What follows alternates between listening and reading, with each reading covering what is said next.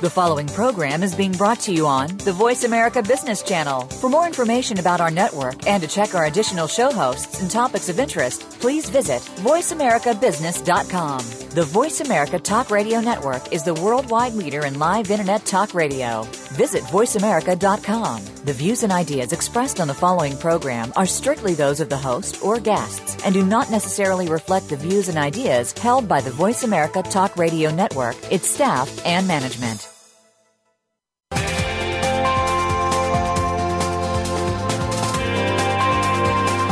Welcome to a very refreshing hour of business talk. This is Transforming Your Business with Game Changers, presented by SAP. The best-run businesses run SAP.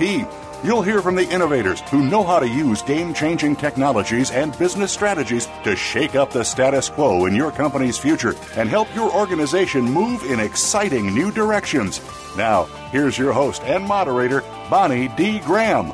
Welcome, welcome, welcome. And if you want to run with the Game Changers, I promise you're in exactly the right place. Stick around for the next 57 minutes and learn a lot. Our buzz today, cities. Just cities. And it's a huge topic. Let me get started.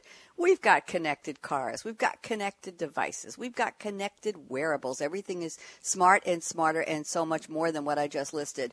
But if your city was connected too, the data that connectivity generates could provide predictive maintenance and smarter decisions to help your city run simple. That's the big word on the street today. Run simple. Get rid of the complexity. Get rid of all the cobwebs. Run simple, run efficiently, and run smarter. This is all a good thing if your city was connected.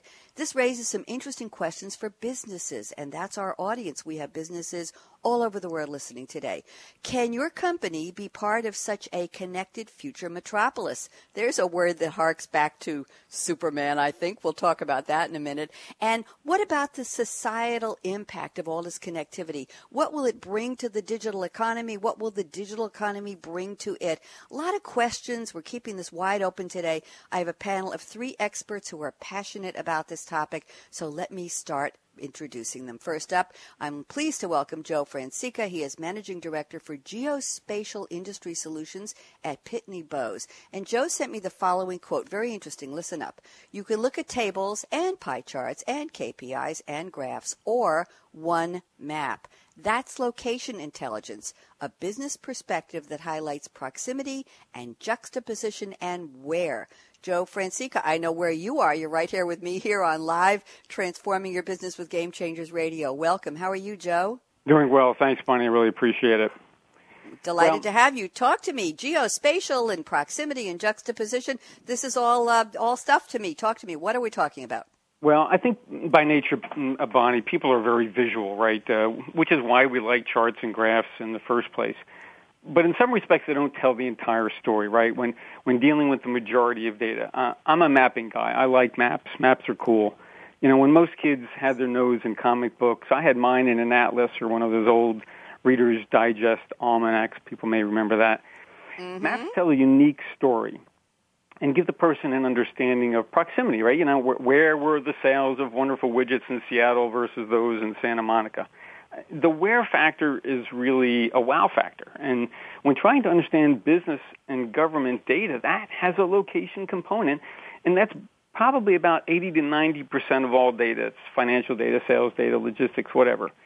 And when we start our conversation about smarter cities, I think our audience will come to understand and see that city government is really a geographically based business, you know, because if the mayor doesn't know where all those potholes are located and where they need to be fixed, you're going to have some irate citizens, and you probably won't get reelected. At least that's the case in my town. So my contention for business managers as well as city planners is that you can look at reams and reams of paper or digital spreadsheets or graphs, or you can look at one map, and I think you get much deeper insights. Joe, very interesting introduction. Tell me, what is geospatial industry? What is that industry? Is it geospatial here on Earth? Does it have to do with outer space? What do you look at? Well, it is here on Earth. It is all about digital mapping technologies. People in cities who are using this every day in their mobile apps, they're getting navigation directions on mobile apps, and so they're finding their way. But we look at it a little bit deeper. We like to analyze information and ask very interesting spatial questions, like find me all the Class A office space between 4th and Main on December 31st. That's a spatial question, and we ask it every day. We just don't know we're doing it.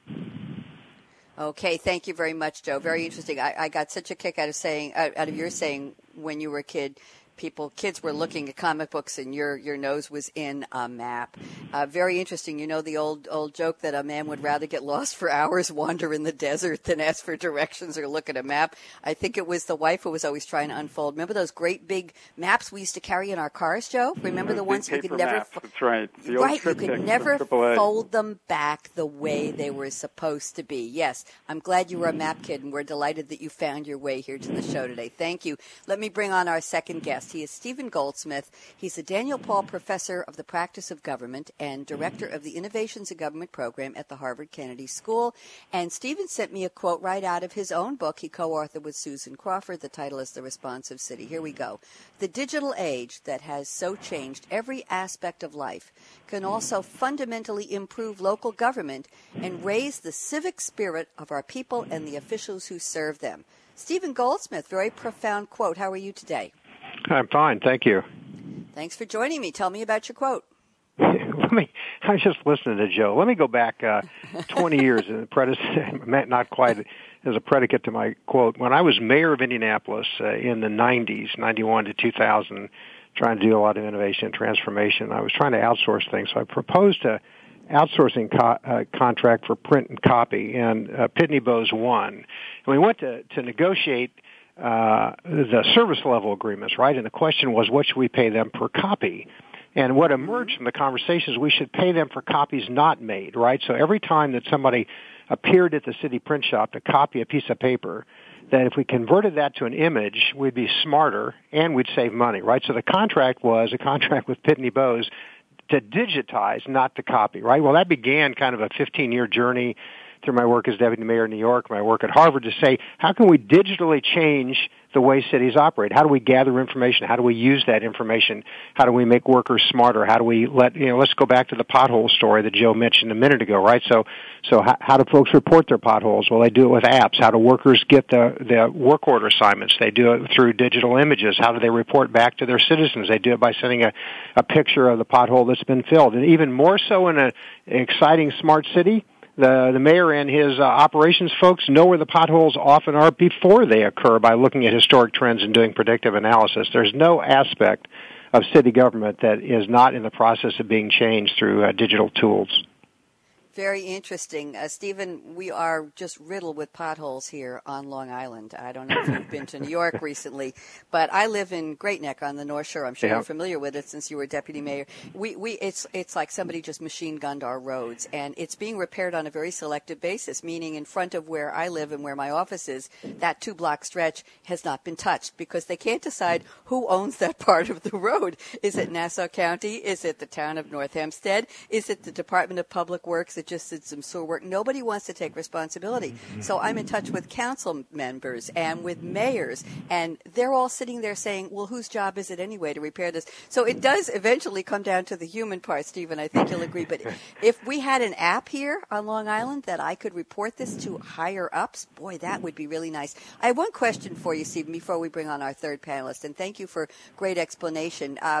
And we want to talk a little bit later. I want you to give us some snippets, if you can, of your time as Deputy Mayor of New York. That certainly must have been an amazing time for you.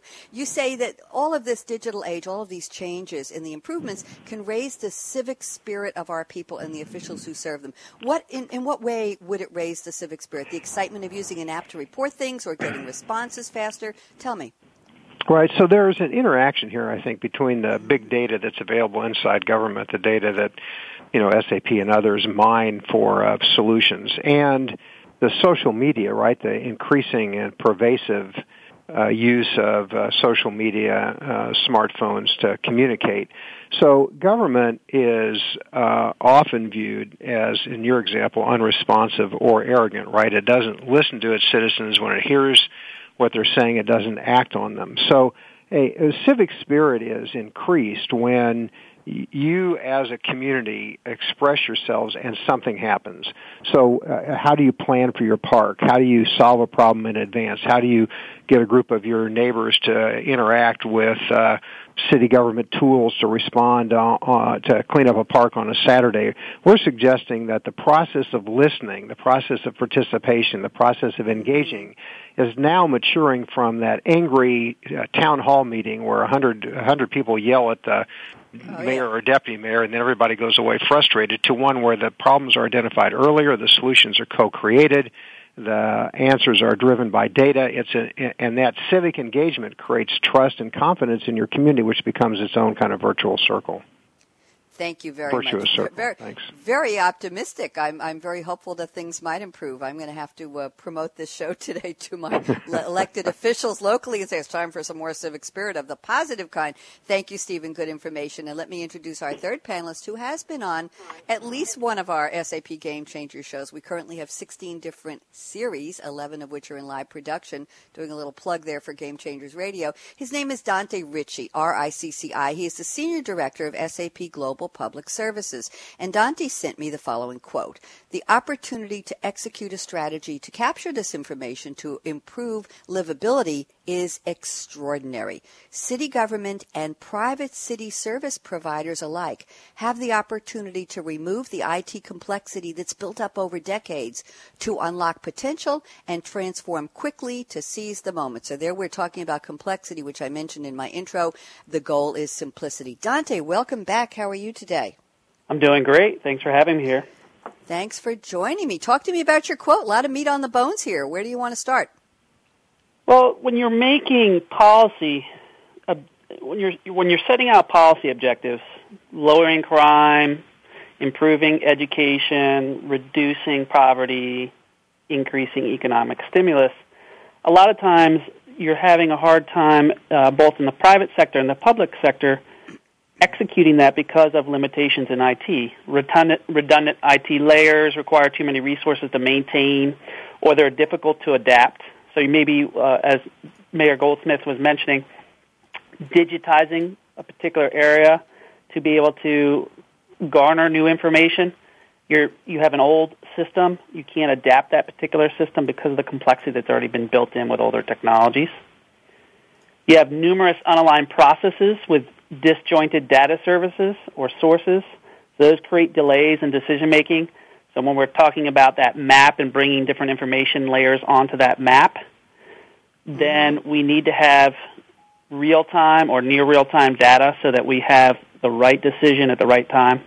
And, of course, we have a lot of disparate systems out there that do not provide that real-time and unified view, not only for the government and their operations center across jurisdictions, but also a seamless citizen experience. There's no one view of the citizen and no one view from the citizen to the government in many cases. So what I'm trying to really point out is, moving forward, we have to have government organizations think about having the right mix of technology that could be agile enough to, A, make it simpler for them to change and maintain, but also are designed for how they work and interact, similar to what we have with consumer mobile applications today. Dante, that's all very optimistic, but I'm thinking cities love their bureaucracy, and Stephen can chime in on this one, I'm sure. You really mean no matter how many apps we give them and no matter how much access to big data right now and how much opportunity to quickly seize the moment, and I love the way you phrased that, Dante, do you really think bureaucrats are going to give up that spaghetti code of how they operate and how many meetings they have to have and how many people have to come to the meetings and how many petitions have to get signed and how many committees have to be created? What do you think? The human side. Can we do it? I'm an optimist. I think the glass is half full. Thank you. Stephen Goldsmith, I'm sure you're just sitting there squirming. You got to say something. Thoughts on bureaucracy? Well, I've had my own frustrations with bureaucracy. Generally, I've been part of one, but let's take Dante's comment and your not cynicism, your cautious pessimism, and say the following: most people in public service are there because they want to do a better job, but they are caught in these rule-based systems where they do the same thing. The definition of red tape and bureaucracy is you do these needless activities, you have needless layers of supervision. What we're suggesting is because of the amount of data that's available in a smart city and the interaction between government, private sector, and the public, that we can make the child welfare worker who visits a home, we can make the worker who's in the field smarter. And when they're smarter, they can use their discretion. They can solve problems. They need actually less supervision and more intelligent supervision that gives them the information to intercede. And just the way to wrap this up is to say we can really tell where the next fire is going to occur, where the next crime is going to occur, where the next child's going to get hurt, right? So who are the outliers? And let's let government focus. And then as it trits and it gets smarter, kind of delayers the bureaucracy, the public servants at the field level become more confident of their work, and they exercise their discretion better, and the public has a better response. Thank you very much. I think I'm more of a realist than a pessimist. I don't know. Just observing, just living in the midst of it all. I used to be a reporter for the local newspaper, and believe me, I saw it, I heard it, I felt it. People would almost attack me when I was writing articles. Say this, say that, write what I said, right. Don't worry what he said. You know how it goes. Yes. Joe Francica, I don't want to leave you out of this little premature roundtable we've already entered into. Any thoughts on what Stephen and Dante have shared? Are you an optimist or a pessimist? Yeah, hopefully an optimist, because what I've seen is some of these siloed areas within city government, they're breaking down these silos where all of the data is stored. We've had little fiefdoms, the tax assessor wanted his little cadre of digital mapping data, and the urban planning guy wanted his. I think that's coming down mainly because of the necessity of budgets. Data has to be shared. The cities are looking at an open data policy where they not only have to share it among themselves, but they have to share it with citizenry, and that's providing a great deal of a foundation for economic development as well. So I think the silos are coming down. A little bit of education process has to be done as well. Thank you very much. Now, you all know what time it is in the show. It's time for me to start with Joe Francica and ask you, where are you calling from? What time of the day is it? What are you drinking right now, or what do you plan to drink after the show? Because this series, Transforming Your Business with Game Changers, is part of our bigger globally heard series. Well, they're all global, but our big flagship series called Coffee Break with Game Changers. So I want to know a little bit more about our panelists. Joe, what's in your cup? What's in my cup is a vanilla ice cream whey protein shake, and then the only reason is that I like to work out in the morning and then replenish. But I'm stealing my son's stash of whey protein because he's off at college playing college boy. I'm in Huntsville, Alabama. It's about 9:20, and it's a lovely sunny day. But of course, in the south here, it's going to rain at some point. I think it's going to rain here in the Northeast, too. Now, ice cream and whey. Can you tell us just briefly the proportions that you put into this, and what kind of liquid is there? Milk or just ice cream? Yeah, no. It's actually just whey protein with skim milk. So mix it up with some ice, and it's highly caloric, and I'm a bit afraid of it because I'm trying to I like to replenish, but I don't like all the fat that's in it. But it does help. I'm glad it helps with the workout. Stephen Goldsmith, we're going to give you a workout today, Joe. Stephen Goldsmith, where are you? What are you drinking? And tell us a little bit about yourself. My drink is definitely less exciting. I'm in my 12th cup of coffee for the morning, and I'm in my office at Harvard Kennedy School. We have a group of officials from around the country visiting today. I run a program on innovation in government, and I'm getting ready for them to come for their annual competition on where are the most innovative solutions for local governments in the U.S., and so I'm sitting in the office getting ready for that. Wonderful. And you said you've had a lot of coffee. I want to know a little more, Stephen. I'm not letting you off the hook that easily. What flavor? Is there a brand? Is it hot or cold? What do you put in it? Come on. Gimme. I find this question highly intrusive, but I have this disorder that causes me to work all the time, so I drink lots of black coffee all the time, and so I worked out, came to the office early this morning, and I've been drinking black coffee ever since.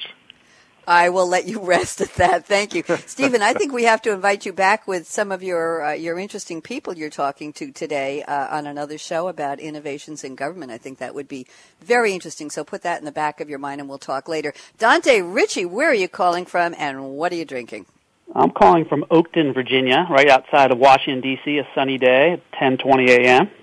I am drinking green tea as I do every morning.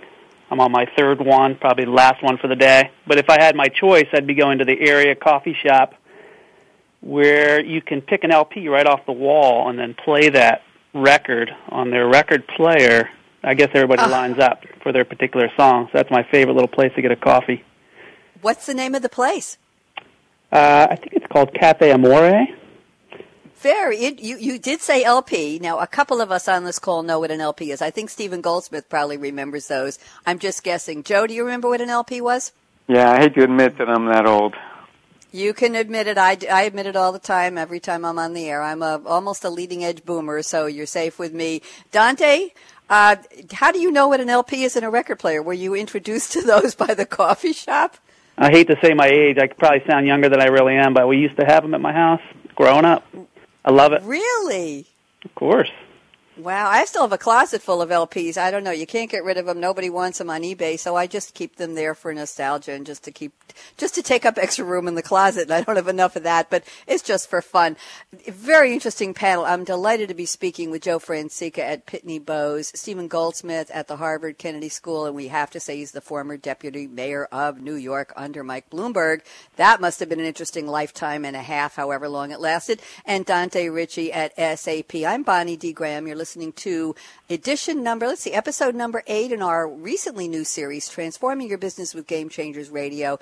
A shout out to our sponsor, Becky Weber at SAP. And the topic today, if you haven't guessed, is Smarter Cities, the Future Metropolis and Societal Impact. And we've already gotten a great start. We're going to take a quick break. And when we come back, Joe Francica and I are going to open the roundtable, and we're going to talk about mayors. Ooh, that M word. Yes, we are. So don't even think of touching that mouse, that app, that dial. We'll be back in about 90 seconds. You don't want to miss the rest of this conversation. And Wilson Zoo, thanks for tweeting. I know we've got a bunch of people on Listen Only, and I hope they're going to tweet too. Make sure you include hashtag SAP Radio in your tweet so I can retweet during the show. Here we go. Brad out. When it comes to business, you'll find the experts here. Voice America Business Network. We are witnessing a monumental shift in the way work and business are done. Leaders are looking to radically simplify their organizations while simultaneously engaging and empowering employees to achieve more. These leaders are also seeking to leverage exciting innovations born from interactions between people, businesses, and things in our newly responsive and intelligent, hyper-connected, networked global economy. Join our experts as they analyze and discuss how leaders and their teams can help shape the future of change. When it comes to business, you'll find the experts here. Voice America Business Network.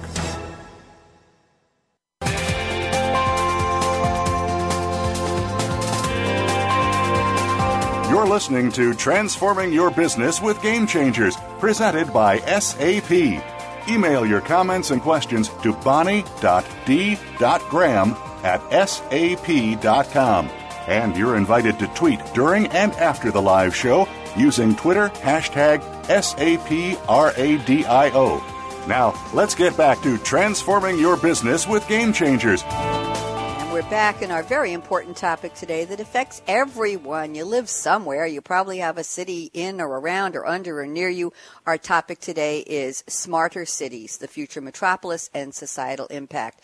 I'm going to kick off the roundtable segment of the show now with Joe Francica at Pitney Bowes. And Joe sent me the following very interesting question and comments in his notes before the show. Joe asks, what is a mayor's focus every day? He says it's about jobs and economic development. The mayor, he or she, is concerned with the available job market, land availability, building factories perhaps, ways to attract new business. Let's stop there.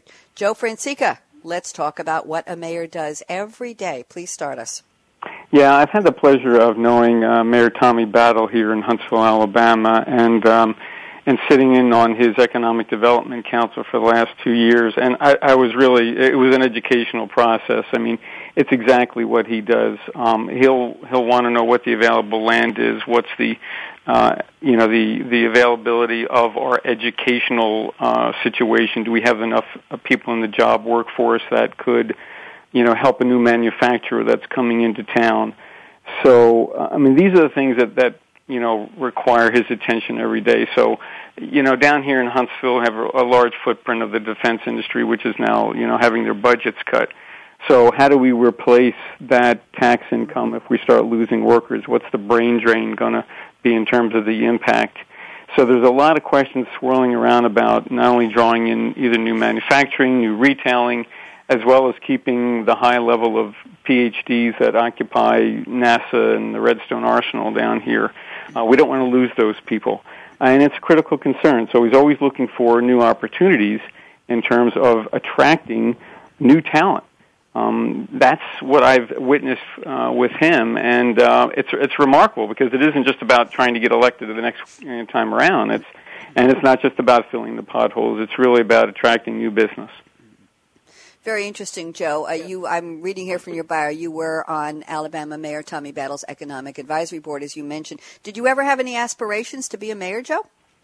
No, no. It may have crossed my mind, but I've really had the pleasure of knowing Mayor Battle. I've actually had the pleasure of interviewing Martin O'Malley when he was governor of Maryland. I know he was mayor of Baltimore. And I always ask these folks, do you manage geographically? Do you manage with any of the technology tools that you use? Now, Mayor Battle has a whole department here in Huntsville just on geographic information systems, and he does call on these people regularly to do things for urban planning and economic development. So I'm amazed at what he's able to do and his vision. So it's been a great experience for me. Thank you. Before I bring Stephen Goldsmith into this, one more question for you, Joe. My question is, let's level set. What size community are we talking about when we use the mayor word? Are we talking about, we have 15 incorporated villages where I live here in Great Neck, and it's like every 3.5 blocks you've got another village, another mayor, another police force, another set of rules, another set of traffic fines, maybe another pool, maybe another tennis court. They share contracts with 3 fire departments on this little tiny peninsula. What can I tell you? These are little teeny weeny, almost like little miniature somethings. What size community and city are you referencing when you use the word mayor? Yeah, so Mayor Battle is kind of a strong mayor form of government, 5 city council members, and we're about 250,000 size in the total metropolitan area. So he really sets the tone for the city. There is a city manager. But I would say Mayor Battle sits at the top of the food chain. Thank you very much. Stephen Goldsmith, I know you have a lot to say. Please join us. Well, what the mayor focuses on, often is driven by the emergency of the day, right? The question is, how does the mayor have a vision for his or her city which instills confidence while taking care of the day-to-day work of City Hall, right? So, a grand economic development plan, the basic attention to kind of roads and sewers, education and safety doesn't make any sense, and similarly, attention to day-to-day activities without any vision for your city doesn't make any sense.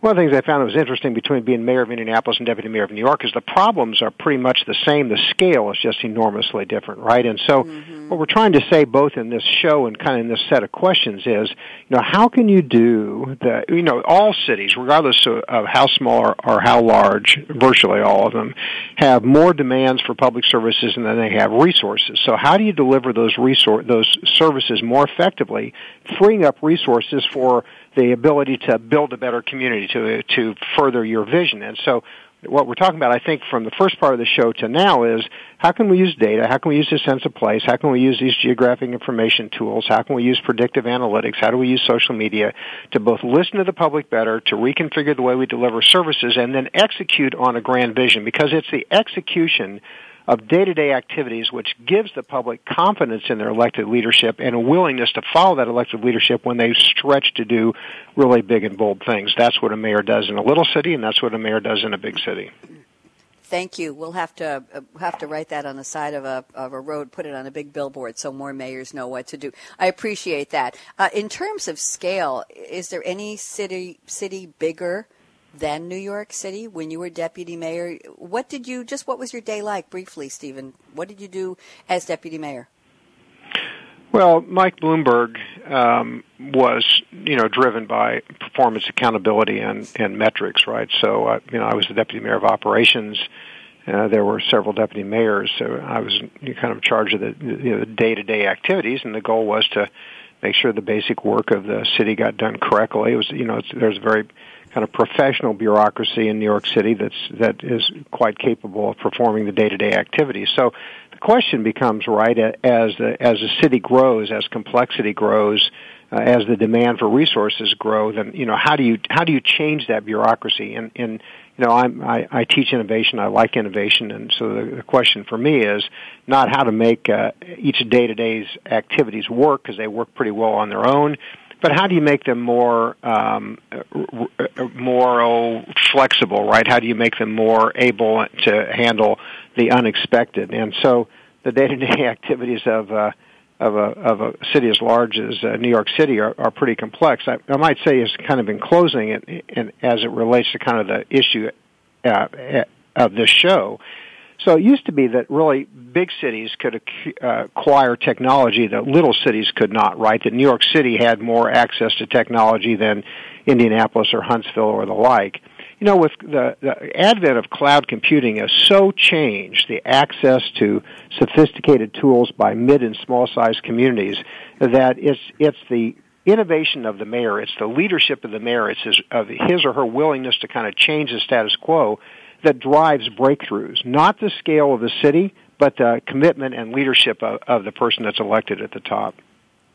Thank you, Stephen. Great insights. Dante Ritchie, join us. Thoughts? A lot of conversation going on here, a lot of topics. Where do you want to jump in? Oh, well, you have a myriad of great comments by our guests around the ability to serve citizens and the best way to serve citizens. And one thing that Mayor Goldsmith just talked about is how do we change when complexity grows and populations grow, and you want to continue to build in the economic stimulus to make sure that everybody has a livable city. The one comment that I need to really hone in on when we think about cities in general is we want to not only make the technology flexible and drive forward positive economic and safety within, or better education and better safety within cities, but we need to make sure that these particular policies and the technology that we implement to make these policies successful lift everyone up in the process. Because if you look back at CompStat for Baltimore, for instance, they reduced crime, but then now we see years later that there's pockets of folks that were kind of left out and not identified as those that may need help or were not treated equally. So in this particular case, we need to make sure that we bring everybody up and make every citizen, improve livability for every citizen, and that should be a goal for all of us. Thank you very much. Joe, you want to chime in, or Stephen, on what Dante just added? Either one of you? Well, I want to pick up on one of the comments that Stephen had, because he mentioned public safety.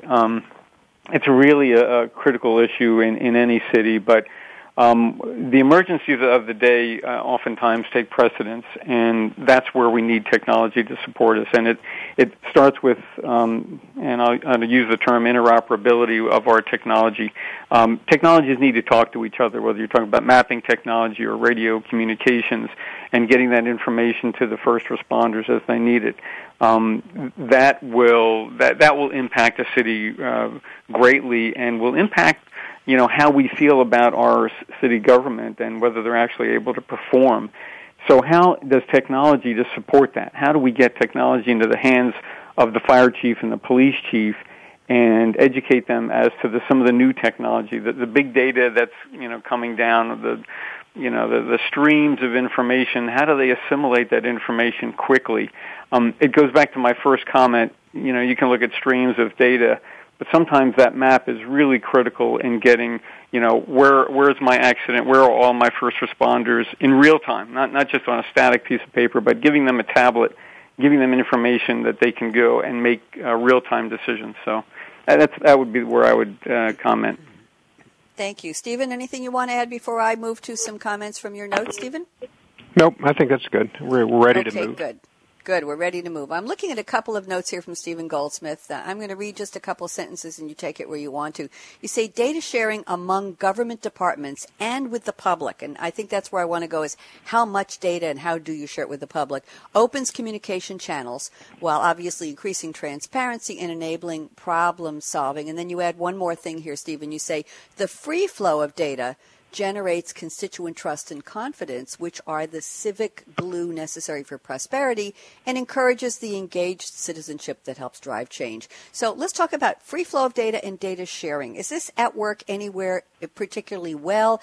Is it a concept that's being worked on now? Is it in our future?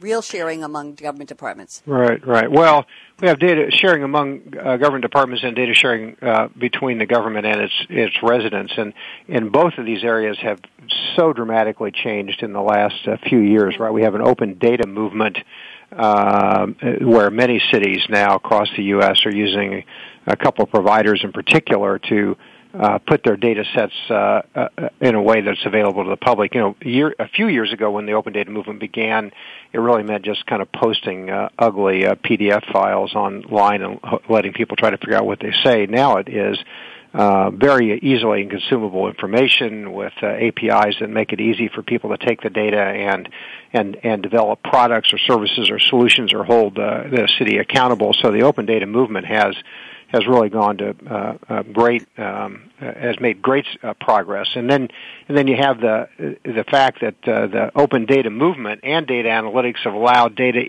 caught in government verticals to be used by other verticals. I was in a conversation recently with an epidemiologist in the city of Chicago who were saying that their insights into city public health data are now much easier for them because they can go to open data and look at what another agency is doing or saying in real time. And as Dante knows, in a kind of a fascinating way, the state of Indiana now has set a standard in the country for using very sophisticated data mining tools to pull data out of government verticals and look at what that means in terms of the health of a child or solving infant mortality. So we have a combination of open data tools and data mining tools that have really totally changed the way government's set up vertically.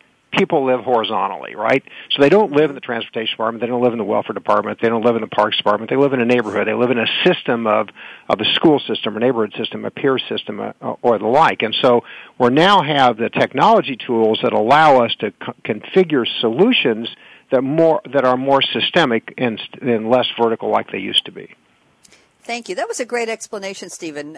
We live horizontally and the infrastructure is vertical. I appreciated that. I was picturing it and it made a lot of sense. Never heard it said that way before. Dante Ritchie, thoughts on what Stephen just talked about? He's absolutely correct. When I call in or you call in about your potholes, because we all have them after the winter, we're not calling into a specific person, but we're calling into a specific department. That department may or may not feel obligated to fulfill that particular need. So other departments need to have that view of what's being called in to fix that particular pothole or reduce the trash on their particular street or erase graffiti. So it's a horizontal view of the citizen and a horizontal view of the government. So I completely agree 100%. Thank you. Joe Francica, thoughts? I want to go back to the comment about open data. I think that is a movement that has, finally come to fruition. There needs to be more data sharing, as I said earlier, between government departments and the citizens, and I do think that that's leading to more economic development. Okay, thank you very much. Anything else on this before I move on to some other thoughts from Dante's notes? Everybody good? Everybody's good. Okay, Dante. You sent me an alternate opening quote. I didn't use it in the opening of the show. I just want to get it in here because it was very profound. It was from John Kenneth Galbraith, and he says, all of the great leaders have had one characteristic in common. It was the willingness to confront unequivocally the major anxiety of their people in their time. This and not much else is the essence of leadership. And I think Stephen covered that in terms of what's the latest crisis in a big city like New York. Dante, can you just share with us why you picked this as an alternate quote, and then I'll go into some of your talking notes? Absolutely. I think when you talk about smart cities, when you talk about governments that react versus being proactive in nature, when they need to understand and really get things done, they need to really focus and converge on the issue that is really agitating the citizens. So without being able to focus, converge, and agree on solving that issue, technology and policy alone will not be able to move us forward, but a combination of the human factor and being able to come together to collaborate to fix that particular problem. Thank you. Stephen or Joe, any comments on that quote before I move to Dante's notes? Anybody? I will take that as an agreement then. Okay, Dante. Interesting couple thoughts here. You say ultimately the data from Connected City, all of these connections, is continuously contributing to a knowledge base unmatched in human history. I'm just going to leave that one on the table because it's a profound statement about where we are. But what I want to talk about is you say the web of connections in and around cities is blurring the traditional boundaries between citizens, government, and private industry. These stakeholders are opting to use interactions between intelligent assets, products, and people to garner better personal, business, and public policy outcomes. So let's talk about opportunity here. What do you see? I see a blending of private and public organizations utilizing that open data and the breakdown of the data silos to find new business opportunities within the city and also to better serve citizens. So when you have these web of connections in and around the cities, these stakeholders that are coming in are trying to understand how to use that data best. So you look at Boston with Uber, and they're buying Uber's data to be able to improve the transportation system. When you're looking at Barcelona, they have a new tourist app that they're going to be rolling out that uses iBeacons to see how tourists, where they're going around the city, what is most popular, what kind of lines are taking shape at these different tourist events so they can make suggestions on going to other areas, and then allowing businesses, for instance, to come in and use that same data to offer those particular citizens and tourists specific offers as to where they're located in the city. But the question remains as to who really owns that data and what is the monetization around that data. Because if you want to be sustainable and have a sustainable business model by using that data, is it ad revenue, for instance, in Barcelona that's going to allow both the government to reduce those lines for tourists for their particular locations so that tourists come back to the city and recommend the city? Is it the businesses to get more business because they're able to locate the specific tourists that want to have alerts to give them offers and get more business? Or is it another particular business model that is unknown today that we have to think about? So that's just one example of how we're blurring the lines between private and public, the use of that data, the use of the open data. What if somebody in a particular county, which has happened, uses open data to develop a mobile app for better transportation for bus schedules or metro? Who owns that data? Can they actually profit from that data, or should the city be able to own that data? So these are the type of questions that remain. But the whole point is we're bringing better value by deriving more insights from these multiple data sets.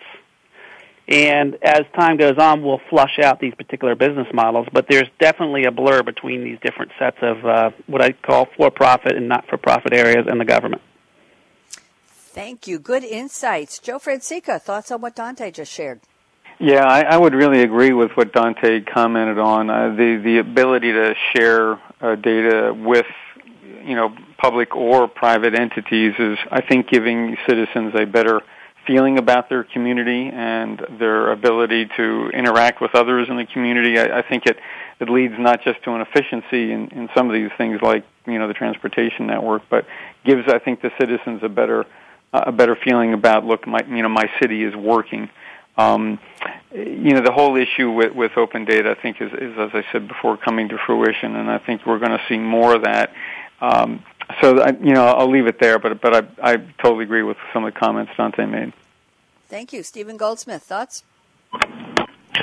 Well, we have basically the production, if you will, up to, sound overly academic, of public value, right? So how do we make our civic spaces, how do we make our quality of life better? Well, it's not driven exclusively, obviously, by government, right? And so we're looking now at not only as government as a provider of services, but government as a platform, right? And from that platform, and in purposes of this show, we're talking about a platform of information. How's that platform available to the public? How's that platform available to civic tech entrepreneurs and hackers? How's that platform available with a technology company that might be an outsourced provider of a certain service, right? So all of those things create public value. And what we've seen now is that because of the open data movement, because of data mining, because of the enterprise tools that are available, because of cloud computing, because of the ubiquity of mobile devices, that the whole approach of government and its interaction to cities and the talents of the public employee in solving those problems all are dramatically changed. So Joe and Dante are right. It's that kind of collection of value-added pieces on top of the open data that is so hopeful about change. Thank you, Stephen. Dante, this was your topic. Any thoughts on what your co-panelists just commented? No, I love the elaboration. They really rounded it out. Only one other point is when you think about public safety, there's no monetization of that. We all have interest in safety, and so there's new ways to use data from both the government standpoint and the citizens to report those particular crimes, the way to get down to reporting on problem properties or in real time, being able to utilize Twitter, for instance, in huge crowds to alert people about different issues. So as we all evolve and learn about social technologies and utilizing open data, it's really an open field right now for new innovative ways to use this particular data, and really exciting, actually, to watch unfold. It is exciting. I like that a lot. Go ahead. I heard somebody. Who's talking? Yeah, Bonnie, the only thing I would add to that is, and I really appreciate Stephen's comments because cities do have to think of themselves as a platform provider. It's how we start. How do we initialize this understanding that the government has technology that can be shared? What we started here in Huntsville is something called TechVet. We have a nonprofit organization that's supporting the ability to have technology companies, small companies, not big companies, small companies come to the table, talk about their technology with the stakeholders in the room, with the police chief, with the fire chief, in the room listening. It's a non-threatening environment. It's a way for the companies, they do a little ad promotion, but they're exposing the technology to the people that are going to need it. So we here in Huntsville are trying to start that with the mayor's support and through a nonprofit organization to actually vet technologies that will be able to provide a foundation for developing new technology. Thank you very much. Joe, I'm going to revert back to some of your talking notes. We have a little bit of time, actually 9 minutes till the end of the show, and I'm going to reserve about 90 seconds for each of you to share your crystal ball predictions for what this topic would be like at a future date. But there's an interesting comment here in your notes. I don't know if we address this particular terminology, but I think it's a good information for our listeners, Joe. You say, you asked the question, what makes a digital city? I don't know if we've used that term. And you add, it's not the Internet of Things, it's the Internet of Infrastructure, the subsurface infrastructure like the sewers, the telecommunications, the airport security. It's not glamorous, but you say it's what gets mayors reelected. You want to talk to me about that?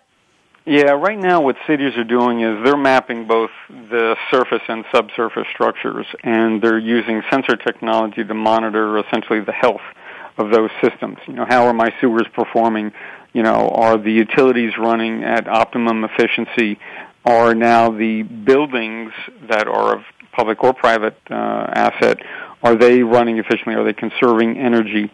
And who is monitoring that information? Is there the network? Is there the communications network that is able to monitor this stream of sensor data, what we tend to call the sensor web, so that the people that need to know, the utility managers, the city manager, can monitor the health of all of this infrastructure information.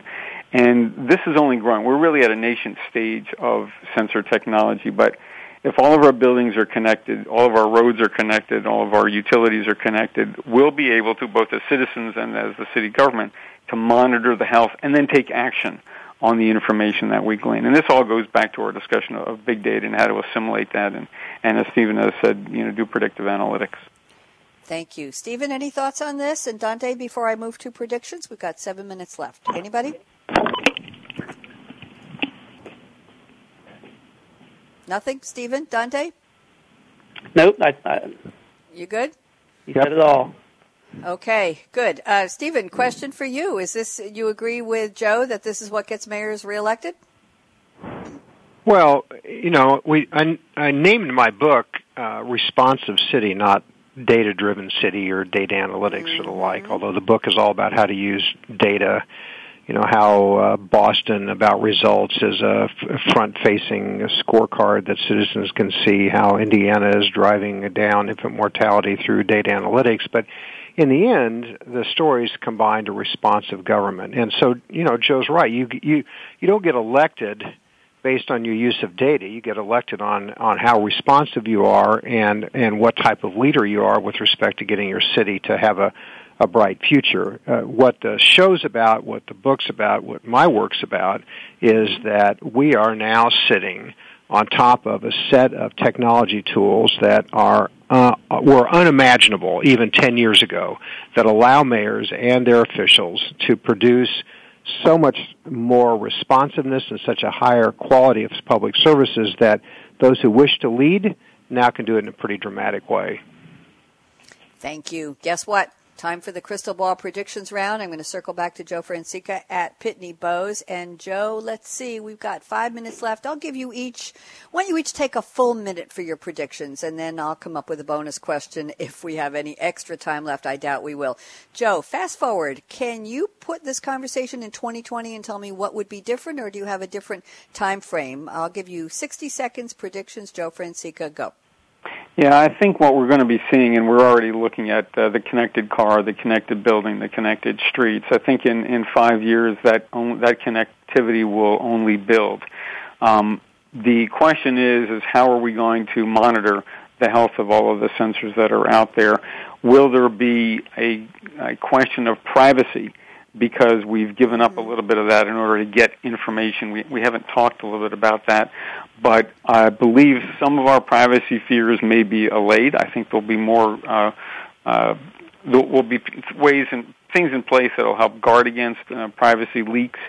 But I do think down the road we will have even more access to the data than we formerly had.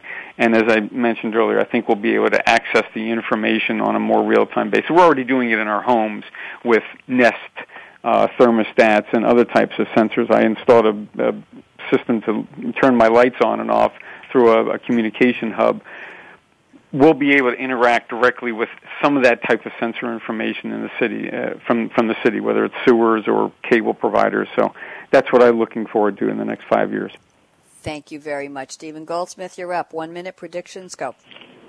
Well, I'm optimistic. I see field workers with more discretion solving problems. I see citizens joining with their government through open data platforms to suggest solutions to problems to help improve the quality of their neighborhoods. I see a city that can use predictive analytics to preemptively solve problems even before they occur. I can see vendors who are held, who deliver services, even nonprofits whose performance can be evaluated through the use of data. So I see an engaged public workforce, higher levels of performance, and a better quality of life for cities who use these tools combined with the quality of the leadership in City Hall. Thank you. Very optimistic. Appreciate that. And let's turn to Dante Ritchie at SAP. Dante, 1 minute predictions, go. Yeah, I think the terminology is going to stay the same when we talk about smart cities, intelligent cities, digital cities. The reality is going to become a little bit more mainstream as the infrastructure catches up with some of these really unique and, frankly, innovative technologies and ways we're using technologies. Everyone likes to be smart. Cities are no different. But the terminology for the technology enablers will change. I think we're going to go from responsive city to possibly proactive city, because Mayor Goldsmith was talking about predictive capabilities, and I think those are going to mature over the next 5 years. We're going to see ability for cities to really understand where they can prevent crime, where they can prevent infrastructure from falling apart to eliminate some of those risks for the citizens. The one risk I think we're going to find is if we don't keep going back to our foundational technologies to bring everything up together, and we continue to do what I would call science projects for apps and those type of things, we need to bring all our technology from the enterprise up to standard to be able to share that information in the right way so that we can bring and improve livability for every citizen. Thank you very much. Very profound predictions from all three panelists. I have a bonus question. It's a yes or no answer. Joe Francica Pitney Bowes. Will all of this excitement, these sensors and this connectivity and this optimism for the future of our cities and engaging our citizens in making decisions, will this bring more millennials wanting to be part of government jobs, of the government infrastructure? Yes or no? Yes. Stephen Goldsmith? Maybe. All right. One sentence qualify the maybe. Go ahead, fast. It will provide opportunities for millennials to be more involved in government if government changes its structures, if it allows the use of these tools and allows the use of discretion. Millennials, I teach at the Harvard Kennedy School. My students who want to change the way cities work, sometimes they go into cities if they have right leadership. Often they go into nonprofits. The structure of how we manage cities has to change to allow technology to take root. Thank you. Great point. Dante Ritchie, yes or no? Millennials in government, excited or yes? Are they going to go or not? I'm a maybe as well. We have to inspire and empower these employees in the government to do more and to help them achieve policy objectives. And right now we're challenged with some of that. So I'm a maybe as well. Okay, very interesting. Thanks. Glad we had time for that. Joe Francica at Pitney Bowes, thank you. Stephen Goldsmith, Harvard Kennedy School, thank you. Dante Ritchie at SAP, thank you. I thought this was a great conversation. We covered a lot of territory, and I sense there's some ray of hope in there, some optimism that our cities are moving in the right direction, smarter, more caring, more engaged, and that we're going to enjoy being part of cities more in the future. Shout out to Becky Weber at SAP for sponsoring the series. Wilson Zoo, my hero, you rock. Your tweets are amazing. Go to hashtag SAP Radio and see all of the wonderful wows, the words of wisdom Wilson has captured from our panelists' comments on air. And thank you also to whoever is tweeting at SAP Public Sector. Appreciate that too, Brad and the Business Channel team. Thank you very much. I'm Bonnie D. Graham. I think I'll be back later with another edition of Business Innovation with Game Changers. I tell you, tomorrow I'll be back 11 a.m. Eastern with a new edition of Coffee Break with Game Changers, and Thursday a new edition of Innovating Innovation with Game Changers. So here's my call to action. Fasten your seatbelt. What are you waiting for? Go out and be a game changer today. Bye-bye.